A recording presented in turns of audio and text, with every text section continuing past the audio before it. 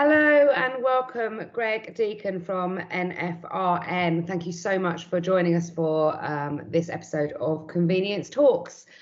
For those of the people out there that possibly don't know who NFRN are and who you are, what you do, would you mind just giving us a brief introduction? Yeah, so good morning and thank you for having me on. My name is Greg Deacon. I'm the Chief Operating Officer of the NFRN. The NFRN is a members federation, been around for 100 years, we're in our 101st year, and we're there really to support, guide, assist members every day in food retail, but also any independent retailer in the sector can become a member of the federation. We currently have around 11,500 members representing around 15,000 shops. Right, okay, fantastic. Thank you very much. So talking about the NFRN specifically, but obviously the members that you represent as well, what were the initial impacts of the coronavirus situation? So when we started to see everything ramping up and we realized that this was going to be big, what were the initial changes that happened to NFRN and what you were doing? Yeah, well, we've just gone through massive structural change ourselves, actually, and moved the business to the northeast of England from London. We've got two offices now, one in northeast, one in London. So our immediate concern was actually how do we support the members?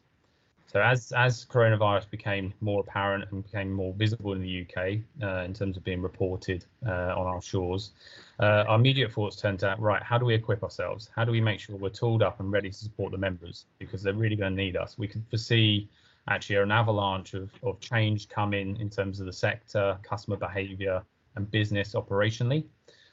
So we set about that immediately. So we made sure that everyone was able to work from home effectively. We knew that there was going to be a lockdown situation at some point, looking at what's happening in Italy, Spain and other locations like China. And our immediate thoughts was how do we support the members? And then it was kind of operation around, well, when we've done that, then how do we support the members going forward? But our primary concern was that, and then liaising with government, working with suppliers, and making sure that where possible we can maintain normal business routine for ourselves, but equally for our members. Okay, and so you've obviously had to make some big adaptations in the way that you work and where you work and how you work. So how has the NFRN adapted within the last, say, 4 to 6 weeks, and what effect are those adaptations having on your normal business sort of practices? Yeah, so I think, look, it's not the normal for a business such as ourselves to have all staff working from home. We have a call centre, we have a field team. Obviously, we visit members on a daily basis. We've been able to obviously call members now proactively. So that's been an adaptation really in terms of not seeing us face to face, but being there for them either over the phone from an inbound perspective, but also equally from an outbound perspective. Down with the members, are the members happy with that adaptation? Are they happy to have telephone conversations rather than face to face? Yeah, I think they're really understanding right now. I think a lot of businesses have pulled out their field staff from stores, and quite frankly, that's the right thing to do from a safety perspective. The members are putting themselves at risk every day. Just open up the shutters. So they've adapted really well, so has the staff, because we're still maintaining that contact with a member, whether it's face to face or over the phone. I think they're very supportive of us in doing so, and we're helping them. So whether they need a business request or help with completing documentation, for example, in terms of the grants and stuff that the government have provided. So we're assisting them. We normally receive about 300 calls from members a week, and we're receiving anything up to sort of 1,500 a week at the moment. So they really do need us, and we're also making around about 1,000 proactive calls outbound a week as well. So, whether it's inbound or outbound, the members are actually seeing more of us. And we've also dialed up our communications, whether it's on digital and social media.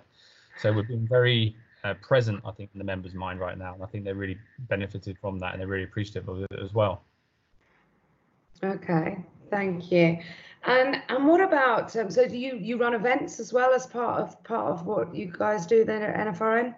Yeah, so the annual calendar is actually that's quite transformational. We haven't got a conference anymore that we hold on an annual basis in the summer, and a lot of the structure of the federation, actually the rhythm of the federation, is designed around that conference. So again, that's a significant change for us. I think it's probably the first time in federation history in 101 years they're not going to have an annual conference this year. So even during the war, I think they were still able to function slightly differently to what they are now because of the social distancing. A lot of our members, we've got to protect their health, and that's paramount during this. We had other events, regional events, where trade suppliers can come and meet members and do deals and help them save money and make money, and making it a little bit easier to do business on a one-to-one level. That's all changed. Fortunately, we've got our awards, which is going to be in January 2021.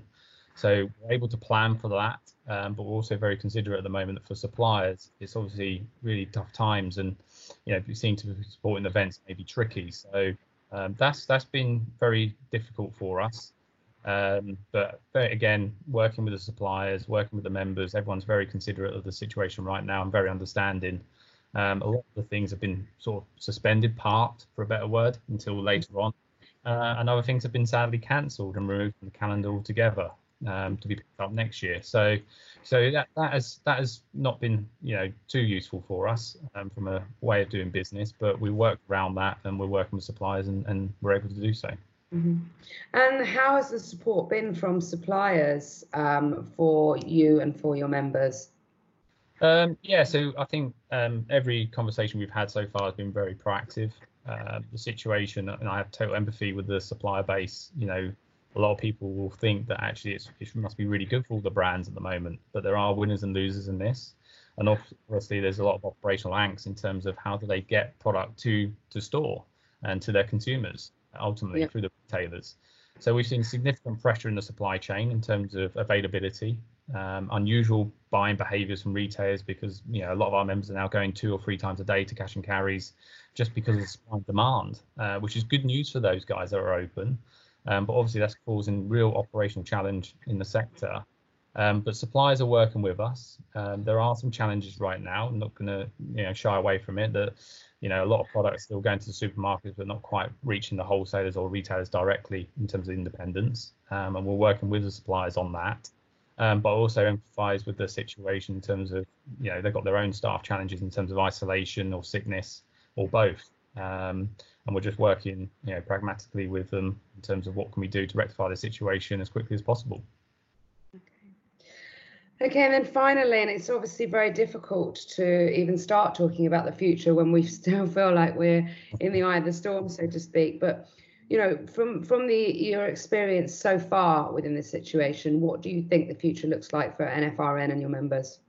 Well, I'm really optimistic, which is very difficult to be in the current climate. But I think actually when you look at consumers right now, I think the buying behaviour and the mindset has changed to shop more locally. I think there is going to be a reawakening to the local shop retailer, whether it's the shops that remain open right now in terms of in terms of convenience retail, but equally those that are still closed, whether it's a hairdresser and other convenience shops that may be frequented locally.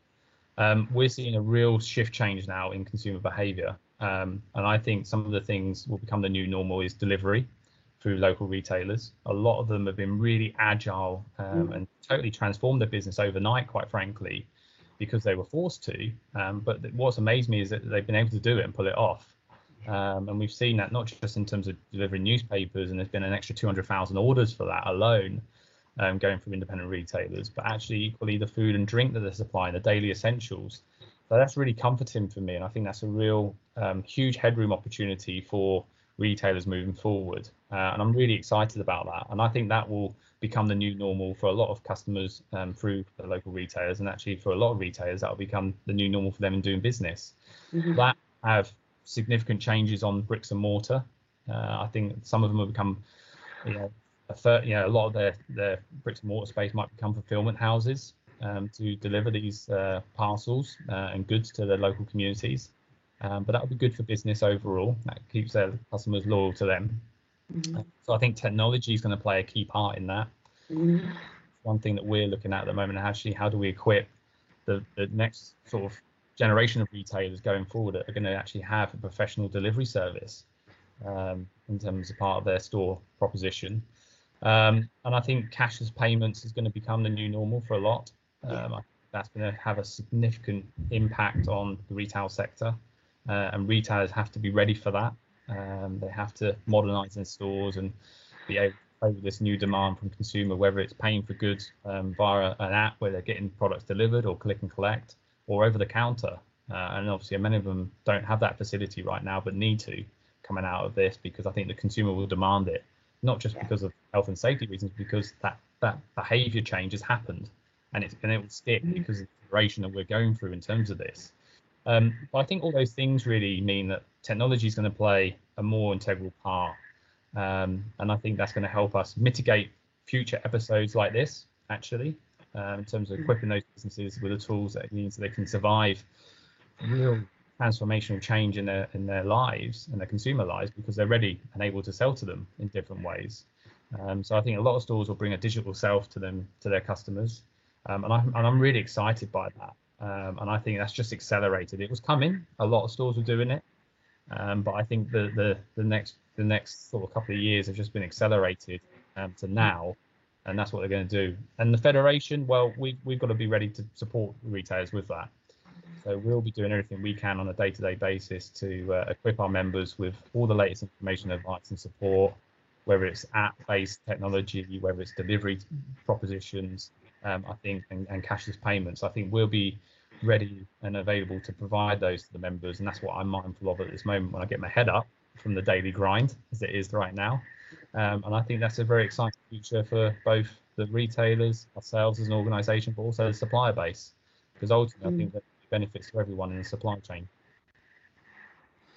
Brilliant. Well, thank you so much, Greg. Really, really lovely to have your take on things, especially seeing as you are positively looking towards the future. I mean, obviously, we find ourselves in the often used word unprecedented situation. But, you know, I think you're absolutely right. If something good can come from this, it's perhaps that the barriers we had to things like cashless payment, etc., have been removed because people have been forced to use cashless payment or delivery, etc. And now the barriers are removed. I can only see those areas supported by good tech and by good members.